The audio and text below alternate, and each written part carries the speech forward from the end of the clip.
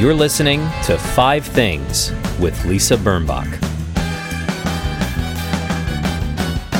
Hi, I'm Lisa Birnbach, and I'm a New Yorker. So when I read articles about the death of New York City, I take it very personally. Look, I was born in Manhattan. I was raised in Manhattan. I made a deliberate choice when I started a family to also raise my children in New York City.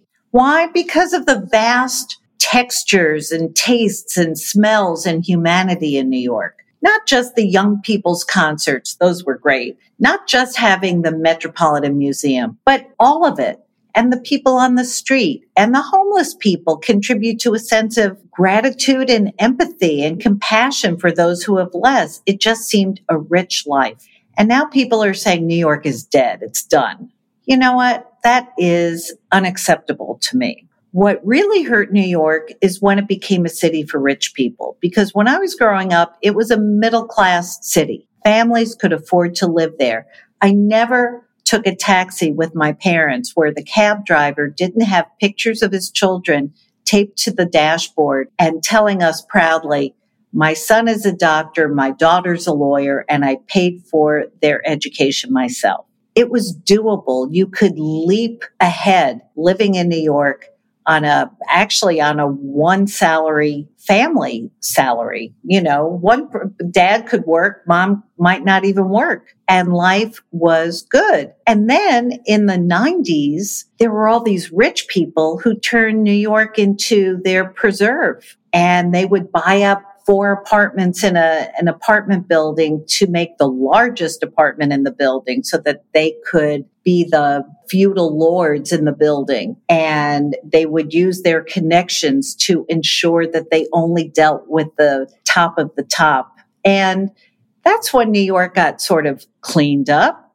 But in my mind, it's when it became less interesting, when it became homogenized, when you could go to SoulCycle in any neighborhood or go to Whole Foods in any neighborhood or Staples or Starbucks, and everything was the same. And you could do those same things in any city in America. Why bother doing them in New York? And trusted, beloved institutions, whether it's a coffee shop or a shoemaker or a little bodega, would have to close. Even Rizzoli Bookstore had to close because the building it was encased in had to be demolished for another.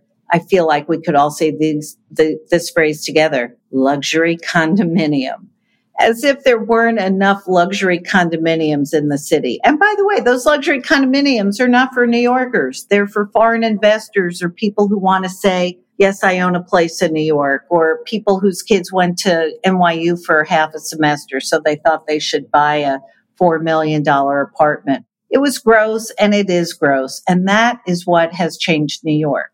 COVID is going to render New York a hibernation period. That's what will happen, but it will not die. It's over 200 years old. It's always been the center of action in this country. It's always been the most cosmopolitan. It's always had the most media, the most arts, the most music, the most excitement, the most humanity. And it will again. Now, there are a lot of people in New York who have left, who have escaped, who've said they will never come back. But I'm not one of those. And my guest this week is not one of those. It's my friend Kurt Anderson back for a second conversation. We talked last week about his wonderful new book, Evil Geniuses, The Unmaking of America, A Recent History, which is now on the New York Times bestseller list. We talk about how money kind of ruined American politics and culture, just like New York. It's happened to New York. And of course, many of the people who are responsible live here. But Kurt and I have a long history, and over the years, we've devoted way too much time to a certain short-fingered vulgarian. And this week, we will devote our entire conversation on the man we have followed just in shock over his tremendous success and his tremendous shysterism. And that, of course, is Donald Trump. But first, here are my 5 things of the week. Number 1, For the first time in 6 months, I am with all my exhibits. I couldn't be happier. I find myself smiling all the time. We're hanging out, we're cooking, I'm cooking. It's great. As soon as we get our COVID tests and know that we're negative, hugging will happen, and I will be even happier than I am now. Number 2, not in the same level of greatness, but very close, are sunglass readers. This is an important discovery of mine and a very important invention. I think almost Nobel quality for people who like to read, but like to also sit outside in the sun. Boom. Reading glasses that are sunglasses or sunglasses that are reading glasses. It's brilliant. I'm so excited about them. Number 3, Oatly full fat milk. I'm not a member of the Oatly company. I'm not on their payroll. I think I should be. They have no idea that I love them so much, but their newest product is richer, heavier, thicker, fatter. It's like half and half, and it's very good. Number 4, green plants. Any sign of life is very welcome now. Don't underestimate what a potted plant can do for you. And number 5, the truth. In the real world, truth is based on research, fact-finding, science. There are empirical ways to know if something is true or not. This week at the Republican National Convention, you will hear that the fear of COVID is overblown, and you will hear or will have heard that 180,000 Americans was a pretty adequate number of people to sacrifice for the pandemic. That is not true. That could never be true. Coming up, a true friend, Kurt Andersen.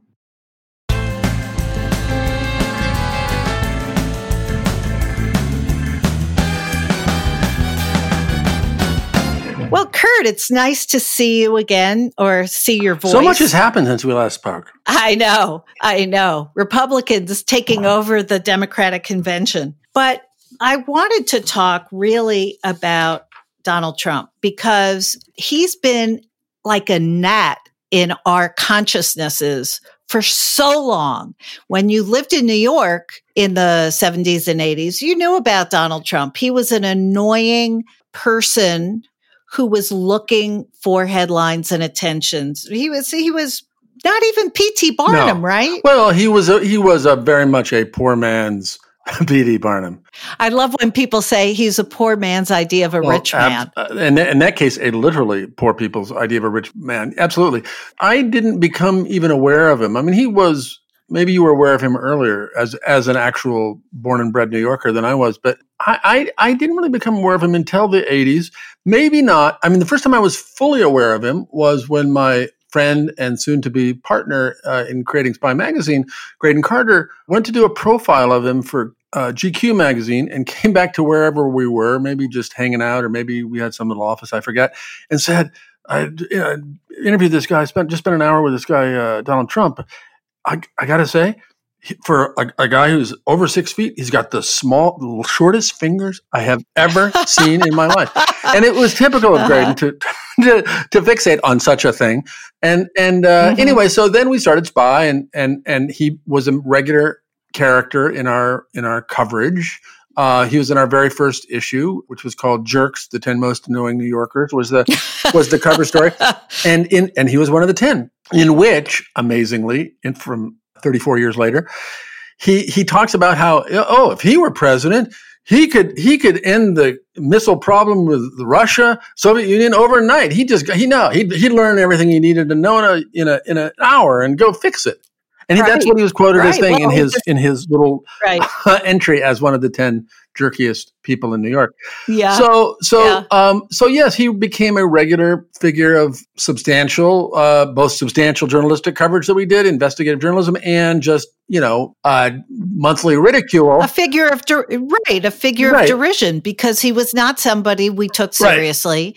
Right. He was just a bragger, and a bully, and in our snobby Manhattan-y way, we looked down upon him because he was this bridge and tunnel guy and all that as well. And again, which fed, not that we did it, but that it fed his contempt for the elite that he was always trying to be part of by being a developer in Manhattan, you know? Right. Well, you talk in your book, Evil Geniuses, about culture wars. And I feel that Donald Trump wanted to plop himself right in the middle, but he didn't know what side to take because on the one hand, he hates all the Ivy Leaguers who are so elite and effete. And then he says he had the best education in the world at Penn, at Wharton. And of course, he transferred from Fordham, which he never mentions. After his friend took his SATs for him. After his friend Shapiro took his SATs for him.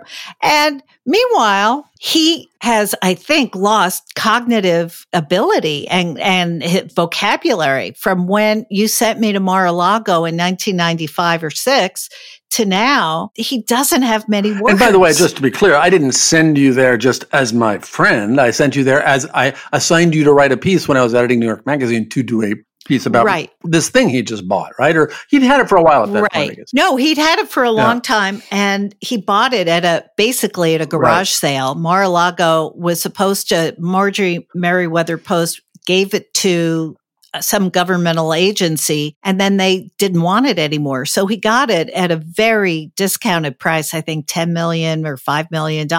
And it was really a beautiful Moorish architecture estate. And the reason I went was he was turning it into a club, a private club. And I was going to be the first person who saw it. And the funny thing is, I mean, it's as if you sold membership to your house in Connecticut.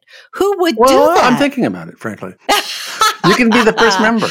Thank you. Thank you. Yeah. So when I spent time with him, he wasn't malign in any way. He was very eager to be validated. The only thing that was, sort of dishy and bad was that he said he would really like to have, he sort of suggested that if he had wanted to join the Bath and Tennis Club, which wouldn't accept Jews or Donald Trump, people like Donald Trump, right? He could, but he didn't want to. So he was building an even better club. And he got very upset when that was quoted in the article. And the other, I mean, as long as we're going down this particular Trumpian memory lane, not long before that, when I just been hired to be the editor of New York Magazine, there was a story about that and me in this weekly magazine called Media Week that covered the media. Mm-hmm. And, it talked about me and where I'd done Spy and now doing this and blah, blah, blah.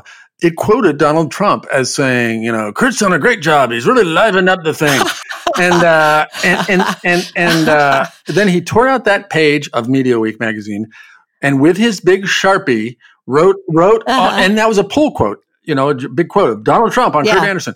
And with his Sharpie, he wrote, "So true," i.e. what he has just said in this and has been quoted saying in this magazine. "So true," signed Donald Trump in that, heart attack signature of his. And I had forgotten all about that. Our basement flooded a few years ago. And we were cleaning it out, and in a file, I found this page, now a little bit soaked with sewage, but and appropriately so. But I recovered it, and I was so happy. It was hope you framed it, indeed. And it was his first year in office as president. It was like some providential thing. Anyway, I have that now. I have Donald Trump's assertion of his approval of me with the Sharpie, with the whole thing. And of course, when I was fired a couple years later, he couldn't wait to go to the tabloids and say, "I hated that guy. Glad to see the back of his head. He was terrible." He probably because you had insulted his club in my magazine. Well, I may have insulted it, but I only used his words. The thing about him, though, was his ambitions were still Atlantic City. He still had Trump Airlines, steaks, football team, champagne. Yeah, football team, right. He didn't yet have a university, I don't think. But so he was branching out. There was a Trump game, a board game. I think Milton Bradley did it. All of which failed. Let's stipulate. None of those things actually worked as business. None. Just none. But the thing is, he was only interested in marketing himself. He thought the name Trump was money. No. He just felt like he shows up and people throw money at him. And I wonder exactly what made him want to be president, a job he, of course, was never qualified for, and a job, don't you think he hates it? Well, I have thought he hates it. But the other thing I've thought from back then was I had never encountered a person in my life, still haven't, who needed attention of any and every kind as badly and desperately as he did. It was true back then. That's the thing to me that's unchanged about him. It was weird then, and it was why he had, posed as his own PR man to get him publicity. It's why, it's everything he did was about that. I want attention, which he then found he could indeed monetize by Trump. I can sell it. It's a brand. So I think he's a miserable wretch of a human being and always has been. I think his miserable wretchedness is more obvious as president. But here's a guy who I want to be famous. I want people to pay attention to me. There is no human being, I don't know, in centuries, maybe ever, who more people on planet Earth know and pay attention to. And in my case, and in many Americans' case, think about every hour of every day. So that should make him happy. It doesn't, because I don't think he's able to be happy, but it is what he wanted. It is what his pathological need is all about. And then, of course, he couldn't do what he's done without having turned the GOP into his Play-Doh. His Play-Doh factory.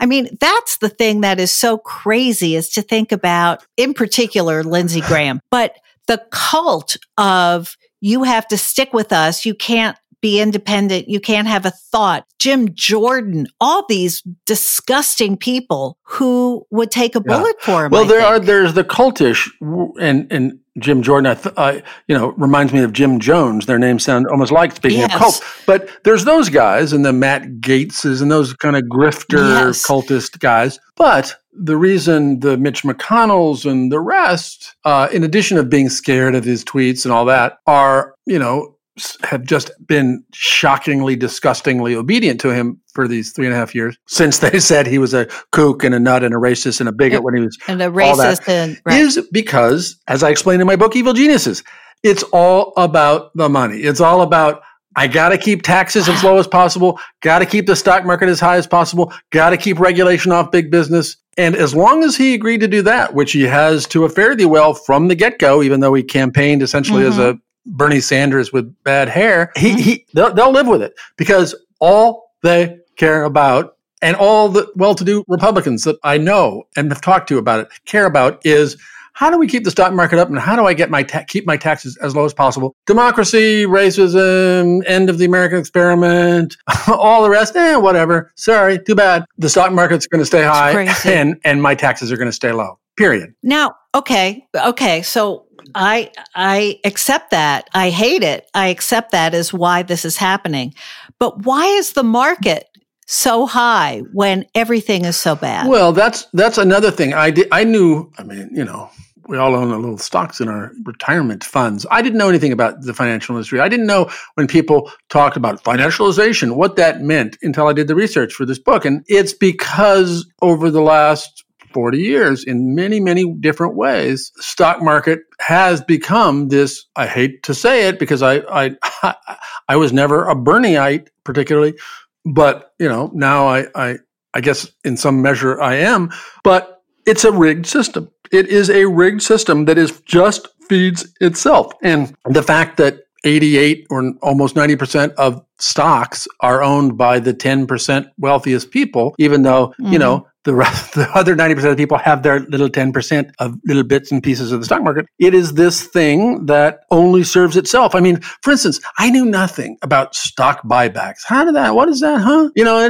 One more of these things that was changed that was essentially illegal until 1982. 1982, go ahead, companies, you can buy back your own stock, whatever. Yeah, I know it looks like manipulating the stock price, but it's good. Fine, do it. Today, most big companies spend most of their profits, the overwhelming majority of their profits on buying back their own stocks to make the stock price go up. Yeah.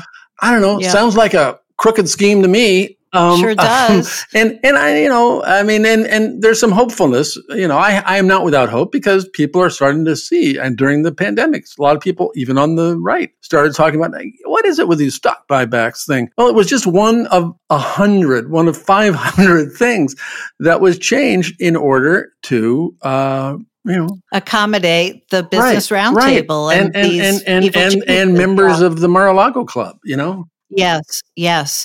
Isn't that something? I think when I've seen pictures of him presiding over dinner with his daughter and Prime Minister Abe, and then all his, club members come over and talk to them too. It is the, VIP deck of the Titanic. It just looks terrible, just terrible. Do you think it's possible with the rigging and the voter suppression and the mail, the post office hijacking, that he could win another term? Of course it's possible. Oh, I wasn't as in 2006. I'm not saying I was so brilliant or anything in 2016, but when I saw these models that said it's 87% chance that Hillary Clinton will win, it's all those things. My thought was she'll probably win, of course.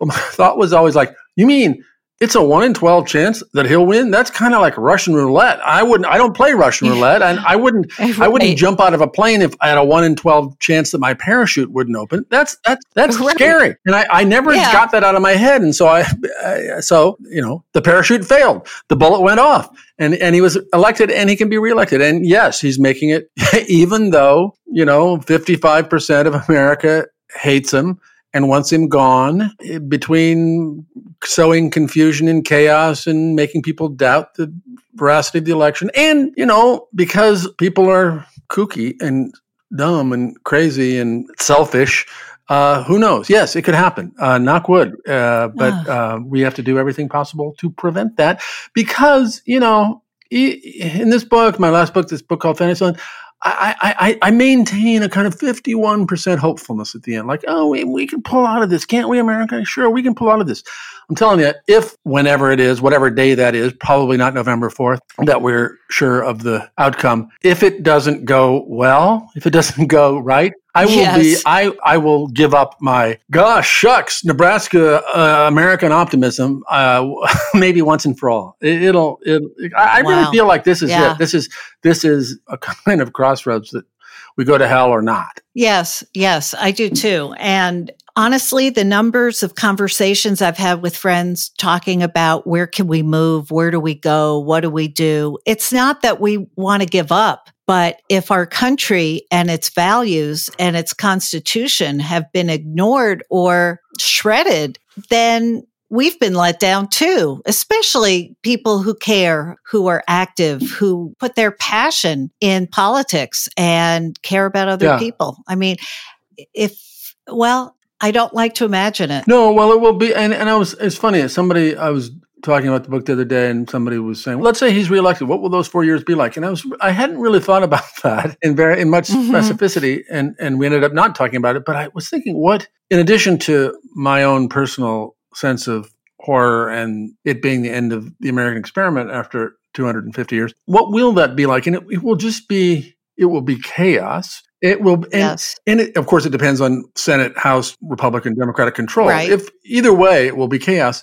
Because even if, let's say, and it's hard to imagine, but let's say the Republicans kept the Senate or even controlled the House, what are they going to do? I mean, they've gotten everything they want. Are they going to make abortion illegal nationally, well, that would be a political disaster, among other. Oh, but I guess that's what they would want, because that seems to be the crux of what all these old white men want, is to ban abortion. Yeah, I mean, certainly, I don't know about the old white men for themselves, because, they've paid for many abortion themselves. But certainly a majority of the Republican coalition cares about that issue very much. But that would be what could they do? They've disemboweled every federal agency already. And they're going about that fast, and taxes are as low as they can be, and they're deregulating everything. And the judges, I guess they'll just...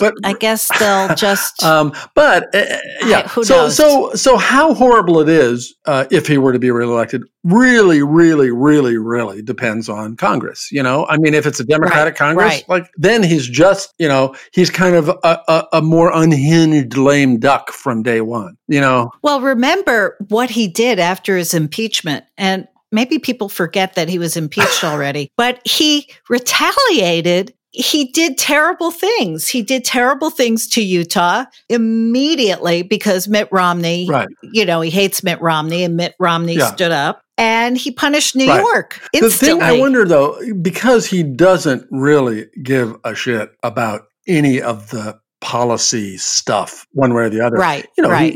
He's all about his own wealth, and people at rallies, we love you, we love you.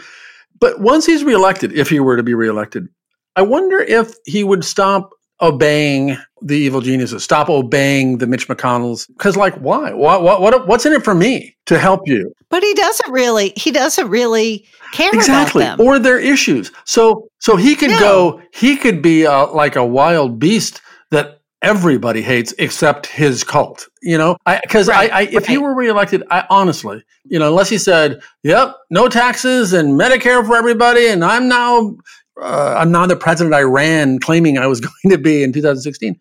Short of that, it's going to be a chaos. And he'll be looking, in addition to avoiding being prosecuted when he's out of the presidency, he will be looking, it seems to me, just for the big grift for Jared and Ivanka and himself. And, how do I make actual many billions of dollars out of this before I'm out of here? That's what it will be all about if there were to be, God forbid, a second term. And of course, as George Conway points out all the time, he probably has some frontal lobe dementia. Yeah. So he will at the same time have rallies in which the only purpose is to show that he can walk and drink a glass of water with one hand. I can't watch Fox. It makes me crazy, but I did see the softball interview where Sean Hannity asked him what his platform was for his reelection campaign. He doesn't have one. He said experience is a very interesting word. And he gave him another chance. And that to me wasn't even evidence of dementia. It's like, I don't care. Whatever. Who knows? I'll just keep making America great. If on the other hand, as we hope, as the odds are that he's defeated and leaves, I do one of my speculative fantasy is too strong because I think it could happen. I've thought recently that if he really faces serious prosecution, which I believe he will in various forums and courts, what happens if he skedaddles to Russia? And no extradition there, and he has his whatever hundreds of millions, maybe billions of dollars, and he's there with or without the wife, and I could actually see that happening, and him spending his remaining years, which could be 20. His father lived till his mid-90s. But my question is, will his cult, who among the people who love him today would still love him and say he was driven out, it was stolen election, these libtards, blah, blah, blah. I mean, some large fraction of them would still be on his side, which would be amazing, interesting, pathetic, disgusting, whatever. But that's one of my futures that I look forward to. Well, I think God forbid he wins. I don't think he will. But what I am fearing is literally a civil war. His people, who are armed after all, taken to the streets everywhere. Yeah. It could happen. Could happen. It could. All No, right. I mean, That's anything can something to happen, look forward to. and you see Anything. you know, these thuggish customs border patrol guys who were in Portland, and these little Praetorian guards he has are certainly, among other things, I think by him are intended to make you and us and the world fear exactly that. But yes. you know, yeah, we'll see. Let's hope it doesn't get to that. I mean, we can go all kinds of speculative ways, but I, for instance, I have some faith in the U.S. military. I do. That if it got to that true constitutional crisis, no, I'm not leaving. It was fake. I'm still president. That it would not stand. I am hopeful that that's true. Well, and Joe Biden says, "I'm not worried. Yeah. The military are my friends." Yeah. No, and then of course, so. 28% of Americans will say, "Yes, we had a coup. A coup took him out." You know, and that would be horrible. And he would be the cause of that new significant fraction of Americans thinking that a military coup had taken out a legitimately elected president, and that would be terrible. Wow. But, you know. Wow. Well, you know what? I mean, as I say every day, because I think about him, as you said, every hour, every day that I'm awake, and unfortunately when I sleep, I think history will be, I mean, the history books will be written, and Bill Barr will be the center of some, and Trump will, it's unfathomable that he will be treated as anything but a tragic, cataclysmic, self-interested person who was not good for America. And although I do think, assuming we beat him, it's important to remember for those of us who disapprove of him, that it's not just him. He was a horrible, freakish symptom of this whole set of things. So getting rid of him does not solve the problem. No, we need just as they had a denazification in Germany and a de-Baathification in Iraq, we'll need a de-Trumpification, truly, in the country of some sort. We'll need an ideological sage to be burned all around the country to really purge the self-interested out of power. Yeah. Well, and I mean, again, everybody wants what they want for themselves, but it's gotten so crazily out of balance and the kind of turning of just plain greed and selfishness into these kind of righteous, almost sacred impulses and pursuits is the hideous thing. I mean, you know, we all like what we like, you know, whether it's salted roasted pepitas, and they're expensive, or whatever. But it's this just me and my selfish greed, and I don't care about anybody else, and they're on their own. Screw you. It really that became the kind of American way. In a way it didn't used to be, and Donald Trump is the cartoon, you know, avatar of it. Yeah. Well, if you wake up angry in your gold palace on your gold toilet, that's what happens. Kurt. Lisa. It's always fantastic to talk to you. It would be good if we could find your other list of 5 things for this particular edition. Do you know where it is? Maybe I'm not going to get to all 5 because I repurposed, because the pepitas were in roasted salted pepitas, which we did in the last show, were in that. But one of them was, and it comes from having just put out this book during the pandemic, turned it in February, you know, and here it is. And so amazing. Right? Isn't that amazing? Well, it is amazing. Right. And I tell you, I was moved. I was really. I mean, you had the pandemic in your book. That too. But what I was moved by, one of my 5 things was professional competence and conscientiousness. And I was moved by copy editors, production editors, publicity people, all these people at Random House who in this pandemic were doing their jobs as well or better as they ever did. And my editor, my actual wonderful editor, Mark Warren, had COVID during the editing process. Oh, wow.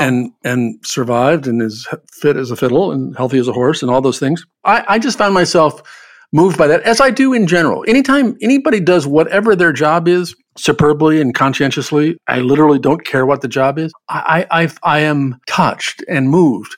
And again, not to bring everything back to Donald Trump, but Donald Trump is a guy who has, I mean, what is his job and what has his job ever been and how has he done it well? Do you know what I'm saying? I mean, he's the opposite. Yes.